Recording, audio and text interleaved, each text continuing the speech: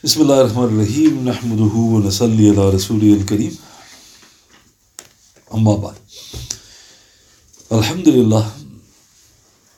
Tonight is the 16th of January in the year 2023.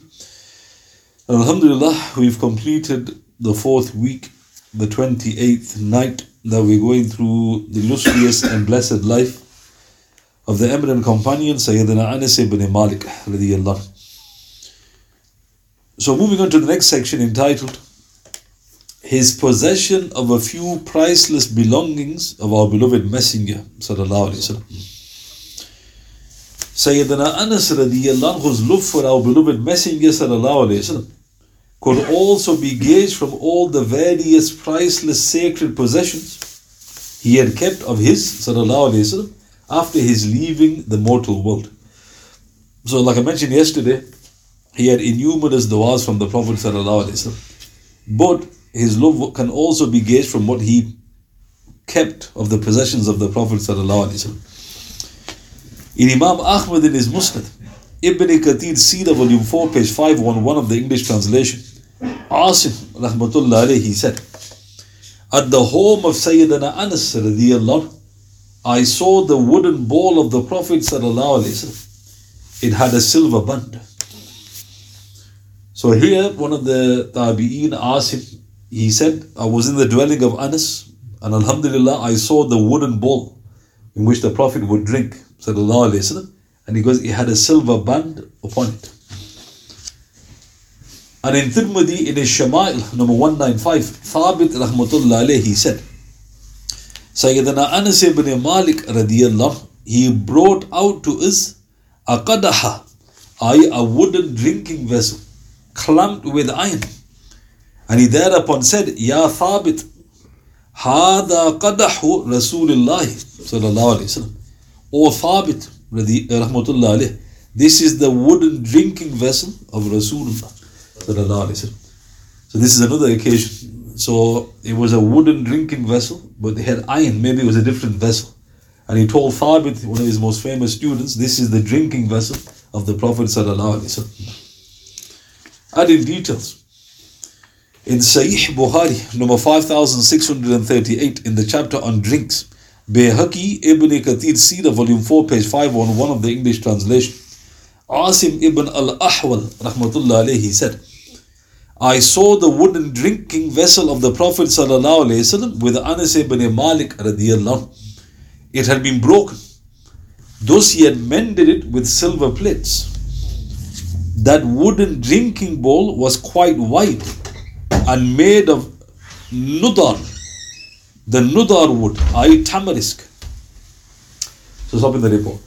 So it was the wooden drinking vessel of the Prophet sallallahu alaihi wasallam, and it had been broken, meaning that it had been chipped, and there were silver plates to keep the wooden bowl intact, because it was quite wide, meaning it wasn't a spherical shape, it was more lengthier. And he said it was made of the tamarisk wood, i.e. the nudar wood. So this is interesting. Everything that the Prophet ﷺ does is blessed. So there's got to be something about the tamarisk wood. So it's worth, if you can, to make a wooden vessel, drinking vessel of the tamarisk, because the Prophet drank from that sallallahu alaihi wasallam. The report continues. Anas then said, radiyallahu, لَقَدْ سَقَيْتُ رَسُولَ اللَّهِ صَلَّى اللَّهُ عَلَيْهِ وسلم فِي هَذَا الْقَدَحِ أَكْثَرَ مَنْ كَذَا وَكَذَا. I gave water to Rasulullah sallallahu alaihi wasallam in that wooden bowl more than such and such times, i.e. for a long period. Ibn Sirin, he added, rahmatullah alayh, around that wooden bowl there was an iron ring, and Anas radiyallahu anhu wanted to replace it with a silver or gold ring, but Abu Talha radiyallahu anhu said to him, La tughayyiranna shay'an sana'ahu Rasulullah sallallahu alayhi wasallam.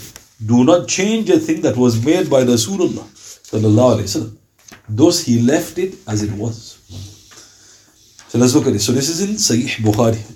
So this blessed wooden drinking vessel was used by the Prophet too many times. Anas said it, radiyallahu. And there was an iron ring, and Anas wanted to put a silver or gold ring around it, maybe to further, show veneration towards it.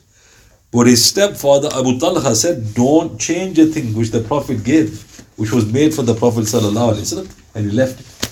So Abu Talha was teaching that you can't get something more blessed than what was originally given to the Prophet ﷺ. Hajjaj ibn Hassan rahmatullah alayhi, he said, we were at the home of Anas radiyallahu, and he called for a wooden vessel to be brought. It had 3 bands and a ring, all of iron. It was less than a rub, but more than half a rub in capacity. Anas radiyallahu then gave orders and water was poured into it. We then took it, drank, pouring some water over our heads and our faces. We then sent peace and blessings upon the Prophet. So this is in Imam Ahmad's Musnad, Ibn Kathir Seerah, volume 4, page 511 of the English translation. So this teaches us the etiquettes. So if you have the, good fortune of any drinking vessel of the Prophet, so how do you, take the water from the vessel? So it mentions that first you drink it, then you pour some over your head and your face, and then you send salat upon the Prophet. Thus it is the sunnah of the Salaf to drink and pour the water from that blessed vessel upon one's head, and then offer a heartfelt salat al-Nabi upon our beloved Messenger. And what does it mean? It was less than a rub. A rub is a measure, an all measure. Consider also the Amir-ul-mu'mineen Sayyidina Umar radiyallahu anhu's veneration for the humble plate of our beloved Messenger sallallahu alaihi wasallam. In Ibn Sa'ad in his Tabaqat, volume 7, page 57, Kanzul Umal, volume 4, page 400, Hayat al-Sahaba, volume 4, page 77 to 8 of the New English Translation. Bahriyah rahmatullah alayhi, he said, when my uncle Sayyidina Khidash radiyallahu anhu saw Rasulullah sallallahu alayhi wasallam eating from a particular plate, he requested it from him, and the Prophet graciously gave it to him. Sallallahu Alaihi Wasallam. The plate thereafter remained with him. So stop in the report. So the narrator is the nephew. His uncle was a Sahaba, Khidash. And the Prophet was eating from a particular plate. And Khidash said, please, Ya Rasulullah, could you give me the plate? And he gave it to him. Subhanallah, whenever Umar radiyallahu anhu visited us, he used to ask for it, the plate, to be brought, and we would fill it with Zamzam water and give it to him. He would then gratefully drink from it and also pour it over his head and his face. So Umar radiyallahu anhu obviously maybe doing his rounds, and he'd like to go to this dwelling, and they'd get this blessed utensil out. He would drink and he poured it over his head and face. However, tragically, it once occurred that a thief did us a grave injustice when he stole the plate along with other possessions of ours. So notice the thieves, they commit theft, but sometimes they don't know what they're taking. They don't know how priceless something is.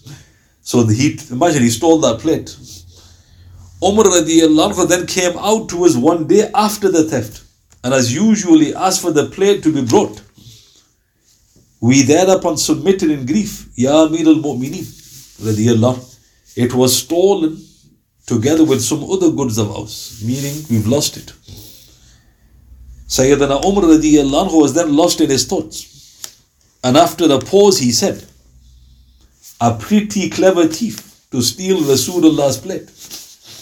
By Allah subhanahu wa ta'ala, Sayyidina Umar radiyallahu anhu neither swore at the thief nor cursed him. Subhanallah. So why did Umar radiyallahu anhu not curse the thief? How can you curse the man who, though committing that most heinous crime, was now in the possession of the priceless belonging of the Prophet? So what was Umar teaching us? He was teaching us a very high level of piety. So obviously, we're not justifying his theft. He committed a great sin. But now if you curse him, if somebody poses the question, why have you cursed him? because he committed theft. But he's got the bowl of the Prophet or the plate of the Prophet. So why are you cursing somebody? Because he got it unlawfully. We'll argue the point. We'll go and take you up with Umar. So all Umar, he was thinking, this is why there was a pause. Because what can I do here? I'm upset. He got such a priceless thing, the thief. But then he actually praised him. He's a pretty clever thief to steal Rasulullah's plate. And that's all he said. And the uncle of the narrator said, he goes, he never swore or even cursed the thief. So again, note, this is how much veneration we should show to anything which is left of the Prophet sallallahu alaihi wasallam. Thabit, he relates, rahmatullah alayh. This is in Sahih Muslim, number 2008, Tirmidhi in his Shama'il, number 196. Anas informed us, radiyallahu, لَقَدْ سَقَيْتُ رَسُولُ اللَّهِ صَلَى اللَّهُ عَلَيْهِ وسلم بِهَذَا الْقَدَحِ الشَّرَابَ قُلَّ الْمَاءَ وَالنَّبِيذَ وَالْعَصَلَ وَاللَّبَنَ. I gave Rasulullah sallallahu alayhi wasallam all types of drink from this wooden vessel. Water, drink made from dates or grapes, honey and milk. So Anas is adding details. He's saying that this wooden bowl that I have, because I would give all sorts to the Prophet sallallahu alaihi wasallam. So water, obviously. But then he mentioned nabidh. Nabidh is a favorite drink of the Arabs, which our beloved Messenger enjoyed. Raisins or dry dates are left to soak in water until the sweetness of it dilutes with the water. Nabidh made in the morning was consumed by the evening and vice versa. Our beloved mother Sayyidah Aisha, she said, radiyallahu, I used to make nabidh for Rasulullah sallallahu alayhi wasallam. If I prepared it in the morning, he would drink it in the evening. And vice versa. This is in Sahih Muslim, Ibn Majah and Mishkat. It, however, should not be soaked so long that it ferments and froths, for if this happens, it becomes intoxicating and prohibited. So this is what's interesting. You got the dates, you leave it overnight in some water or some raisins, and then that water becomes sweet. 12 hours, no problem. 24 hours, I don't think no problem. After that, you got to be careful. Because if you leave it, you'll start seeing it froth. Now it's becoming intoxicated. So look how interesting. Same substance, but now it's become forbidden. So when you say nabidh, some people, and this is this tragedy, Umar radiyallahu anhu, one of the last drinks, if not the last drink he had, was nabidh. And the Rawafid, they say the last drink he had was alcohol. So they even slandered him on his last drink. But what have they twisted? They twisted the meaning here. Because nabidh is a drink made from dates and grapes, and so are intoxicants. But they have, tried to blemish him with this as well, astaghfirullah. So Anas said, I gave him nabidh. I gave him honey as a drink and milk. And what's interesting, if you look at the hadith of honey, it doesn't say eat it. It says sip it. 3 sips of honey in a month, you will not suffer any serious illness. So why is the word sip important? Because it's not a foodstuff. Some people, they start spreading it on their bread, right? And they, what are you doing? It's honey shafa, because it's not food, is it? Not butter, right? The sip, the Prophet is telling you a very small amount. If a person is ill, the amount increases, which the physicians are well aware of. And it's excellent for anything in terms of some internal disease, in terms of the stomach. So he gave honey to the Prophet, and also milk from that same container. Isa ibn Tahman, he said, rahmatullah alayh, Anas radiyallahu, he once brought out for us a pair of hairless sandals with double straps. Then Thabit narrated to me afterwards from Anas radiyallahu that there were no other than the sandals of Rasulullah sallallahu alaihi wasallam. This is in Sahih Bukhari, number 3107, 5857 to 8. Tirmidhi in his Shama'il, number 77. Ibn Kathir, Sida, volume 4, page 510 of the English translation. So now what's mentioned. So in this flawless report in Sahih Bukhari, he had a pair of sandals. And there was no hair on them, meaning it wasn't from any, like a camel or whatever of that nature. There was no hair on them. It had double straps. And Thabit then asked Anas, and Anas said, these were the sandals of Rasulullah. So now question, what are you supposed to do with the sandals? So you got the bowl, obviously you drink from that, you pour it and you send salat upon the Prophet. The sandals are for tabarruk, right, which I mentioned in some of the previous sessions, right, to get the blessings from Allah subhanahu wa ta'ala. And you'll notice some people have got the image of the sandal of the Prophet, right? They haven't got the sandal, and that is exactly the image. That is what the Prophet wore, sallallahu alaihi wasallam. So Anas had the honor of having those sandals, radiyallahu. As mentioned earlier, his venerable stepfather and noble mother, radiyallahu anhuma, had the honor of distributing the priceless shaved hair of Rasulullah during the farewell Hajj. In Ahmad in his Musnad, Anas radiyallahu anhu, he said, when Rasulullah sallallahu alayhi wasallam shaved his head in Mina, he gave me the hair from his right side and said, "O Anas, take it to your mother Sulaim." When the companions saw what Rasulullah gave to us sallallahu alayhi wasallam, they thereupon began to compete to take the hair from the left side, and everyone was taking a share from that. Subhanallah. So let's look at this. So this is in Imam Ahmad in his Musnad. So he's in Mina. So Mina means this is Hajj. In Umrah, you don't go to Mina unless you go sightseeing. Right? So this was the farewell Hajj. And he shaved his hair. This is the only time he took all of his blessed hair off. Sallallahu Alaihi Wasallam. And he gave the hair from his right side to Anas. And he goes, give it to your mother. Meaning, let her distribute. When the companions saw that, they began to compete to take the hair from the left side. He goes, the Prophet is giving his hair. And they'll start competing. Thus, it would not come as any surprise to learn that Anas radiyallahu anhu was one of those fortunate souls who possessed some of these priceless hairs. Referred to Al-Isaba 1-71. So obviously, it'd be ludicrous to say that he distributed it and then he forgot himself. But there's a report mentioning he not had just one, he had many hairs of the Prophet sallallahu alaihi wasallam. Indeed, such then was their eagerness for this hair that they would not allow it to fall even to the floor. In Sahih Muslim, number 5750, Anas radiyallahu anhu said, I saw when Rasulullah sallallahu alayhi wasallam got his hair cut by the barber, that his companions would come around him and they eagerly wanted that no hair should fall but in the very hand of a person. Subhanallah. So in this flawless report in Sahih Muslim, when they knew the Prophet was distributing the hair, the best way to describe it, they encircled the Prophet. And when the hair was falling, not a single hair fell on the ground. Look at the veneration. And the Prophet then obviously told them to distribute this. So here, like I mentioned, there's a very interesting point.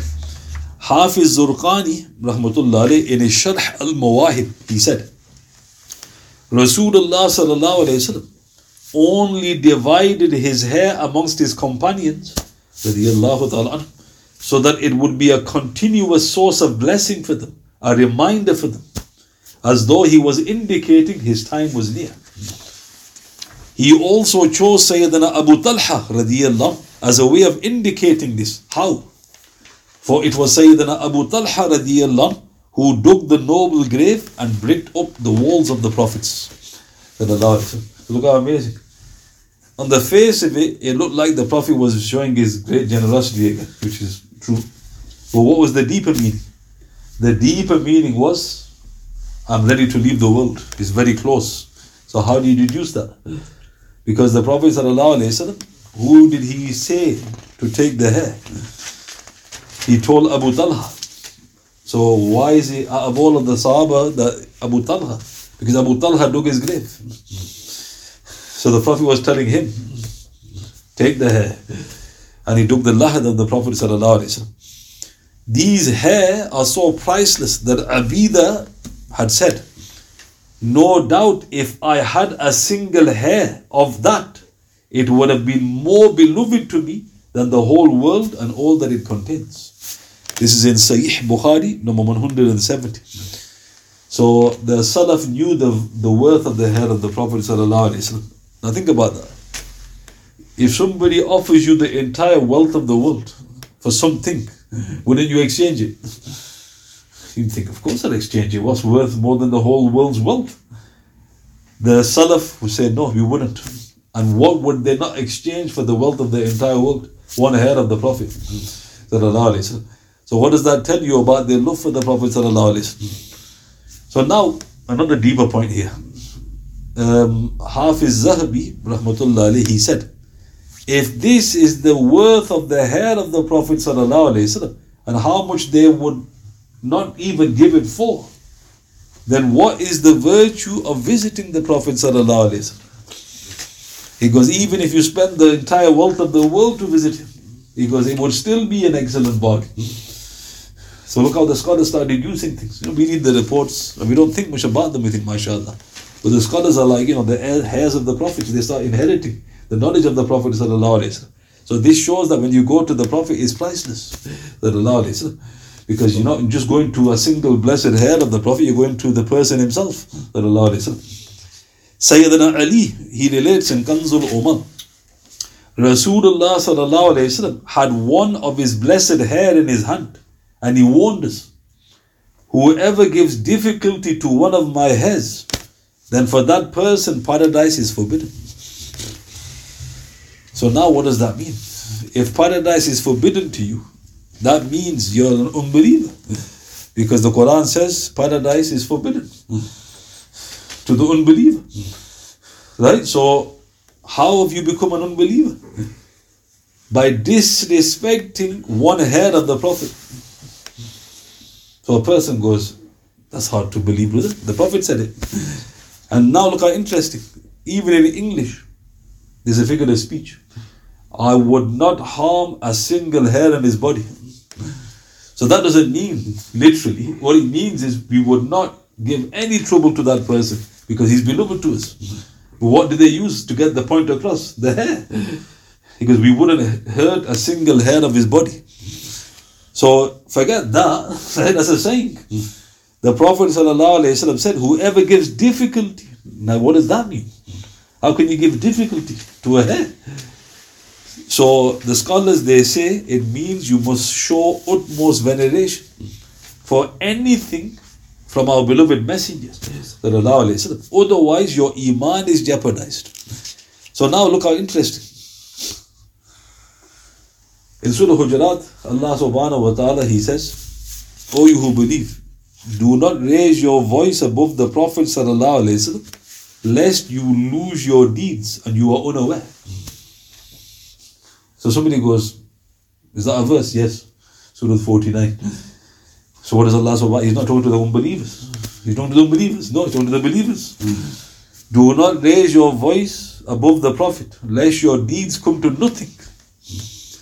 So one of the scholars, he didn't understand this verse. Because when your deeds come to nothing, it means that you've lost your iman. That's one of the meanings of that. So he asked, his name was Mufti Shafi, rahmatullah alayh. He asked his teacher, Maulana Ashraf Ali Thanwi, rahmatullah alayh, what does this verse mean? Does this verse mean that if you raise your voice above the Prophet, you're an unbeliever? So Maulana Ashraf Ali Thanwi, rahmatullah alayh, said, no. It does not mean you're an unbeliever. But it means you may die without iman. So what he was saying was, it doesn't mean you become an unbeliever. But it means that you've upset Allah the Almighty so much, you're going to die without iman. So that's one meaning of that verse. So now, raising your voice above the Prophet. What does that mean? Right? So a hair, you disrespect one of his hair, Khuda hafiz to your iman. You disrespect his voice, Khuda hafiz to your iman. How did the two sheikhs take this into consideration? Abu Bakr and Umar, they started lowering their voice when they were talking to the Prophet. And the Prophet had to keep asking them to repeat what they were saying. And they were afraid. They thought, if we raise our voice, maybe our deeds will come to nothing. So they were speaking to him very, very calmly. And Rasulullah did that for one of his family members. He in turn spoke very softly to Abbas. So Abu Bakr then asked Umar radiyallahu anhu, is Rasulullah ill? He's speaking very softly. So they asked, and the Prophet ﷺ said, no. Just as you have been told to speak softly with me, I have been ordered to speak softly with my uncle. Abbas. Look at the status of Abbas. So note, the Prophet ﷺ, there's lessons to be learned. Now forget about the blessed hair, forget about his blessed voice. People have a go at the very being of the Prophet. He's just a human being. What are you saying now? What's special about your hair? Give me one of your hairs. And imagine I urinate on it. I've lost my iman because of it. That's what you're talking about. Because your hair is nothing. If I did anything of that nature to the hair of the Prophet, what does that mean? So how is he like you? He goes, oh yeah. Subhanallah. In addition, the Prophets ﷺ are alive in their graves. Thus any parts separated from them are also the same. Thus the sacred hair still grow. A miracle which has been observed, mutawatir, over the millennia. The hair still grows. Ask them. It's quite strange. You cut your hair. I don't know what happens. Maybe it grows for a bit and there's some sort of science behind it, but then it stops. But then you say, okay, but has anybody's hair continued to grow non-stop for over 1,000 years? That's what you're talking about. The hair's been cut off, but why is it still growing? Because everything is alive of the Prophet. So Allah Ta'ala is teaching you something about the Prophets. Look what we learn from the hair. You can actually say to a person, that proves he's alive. Why? Because the hair that's been cut off his body is still growing. So he goes, oh, that's true. So note the lessons why the Prophet was doing this, sallallahu alayhi wa sallam. And like I mentioned, the companions in Dar al-Qutni, they would dye the hair of the Prophet with henna. And this was to, add majesty to it, to further, show veneration to the hair of the. Why? Because they were so fearful of showing any disrespect to the hair of the Prophet sallallahu alaihi wasallam. And then I mentioned, of course, Khalid bin Walid, the unbeaten general, never lost any battle in his life. He, what did he put his victory down to? His military genius. He put his victory down to the hair of the Prophet sallallahu alaihi wasallam. In one of the campaigns, the hadith is in Tabarani, Al-Haytami, Majma' al-Zawaid, Sahih, and other references. During a battle, he of the moment, he's suddenly on all fours, looking for something. So afterwards, the people asked, oh Commander, what were you doing in the heat of battle? Because I was looking for the cup. And he goes, what is this cup that you was looking for? He goes, I have placed one of the blessed hairs of the Prophet in that cup. And through its blessing, Allah Ta'ala gives his victory. So who did Khalid bin Walid put his victories down to? The Prophet ﷺ, one of his blessed hair. Now think about that. Could there be a more ferocious warrior than Khalid bin Walid? And yet, what did he say very humbly? He goes, Rasulullah's hair. And he was so worried. Why? Because he was thinking, now that the cup's gone, maybe this is a sign that we're going to be defeated. They had that much veneration for the hair of the Prophet ﷺ.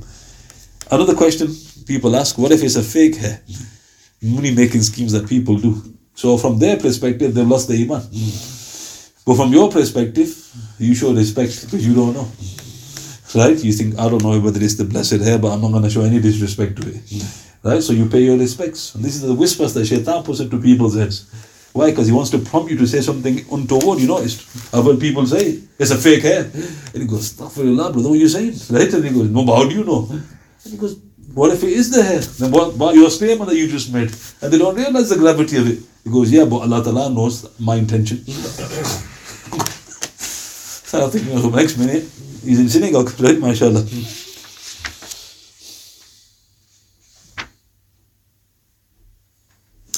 And just to add this, in Sahih Bukhari, number 5925, Thumama, rahmatullah alayhi, he relates to Anas, radiyallahu. My mother Sulaim radiyallahu used to spread a leather mattress for Rasulullah sallallahu alayhi wasallam, where he enjoyed his kaylula, his midday nap. When Rasulullah sallallahu alayhi wasallam would awaken, I would collect his sweat and his hair, put these into a bottle and blended them with perfume. Thumama added, rahmatullah alayhi, when Anas radiyallahu was on the brink of death, he willed that the scent be applied to his shroud. So, in this flawless report, they kept the sweat and the hair of the Prophet. And what did they do with it? Sallallahu Alaihi Wasallam. They put it into a bottle and they put perfume, mixed it with perfume as well. This was then willed by Anas to be put onto his shroud. He goes, scent my shroud with this holy scent. Subhanallah, Anas radiyallahu anhu thus preserved and looked after this priceless blessing for over 80 years. For he passed away at around the age of 100 years. Subhanallah, now think about that. Is it easy to look after anything for 80 years, let alone imagine somebody gives you something, something very small, a marble. He goes, can you look after that please? No problem. When you want a bike, 2,203. Don't give it me, but 80 years from now, I'll probably be in barzakh myself. What are you giving it to me for? All these things will be, and even if it was something huge, it's still, how am I supposed to look after it? And yeah, did it need to be looked after? No, because it's alive. 80 years are normal here. I don't know what happens to a normal. Your guess is as good as mine.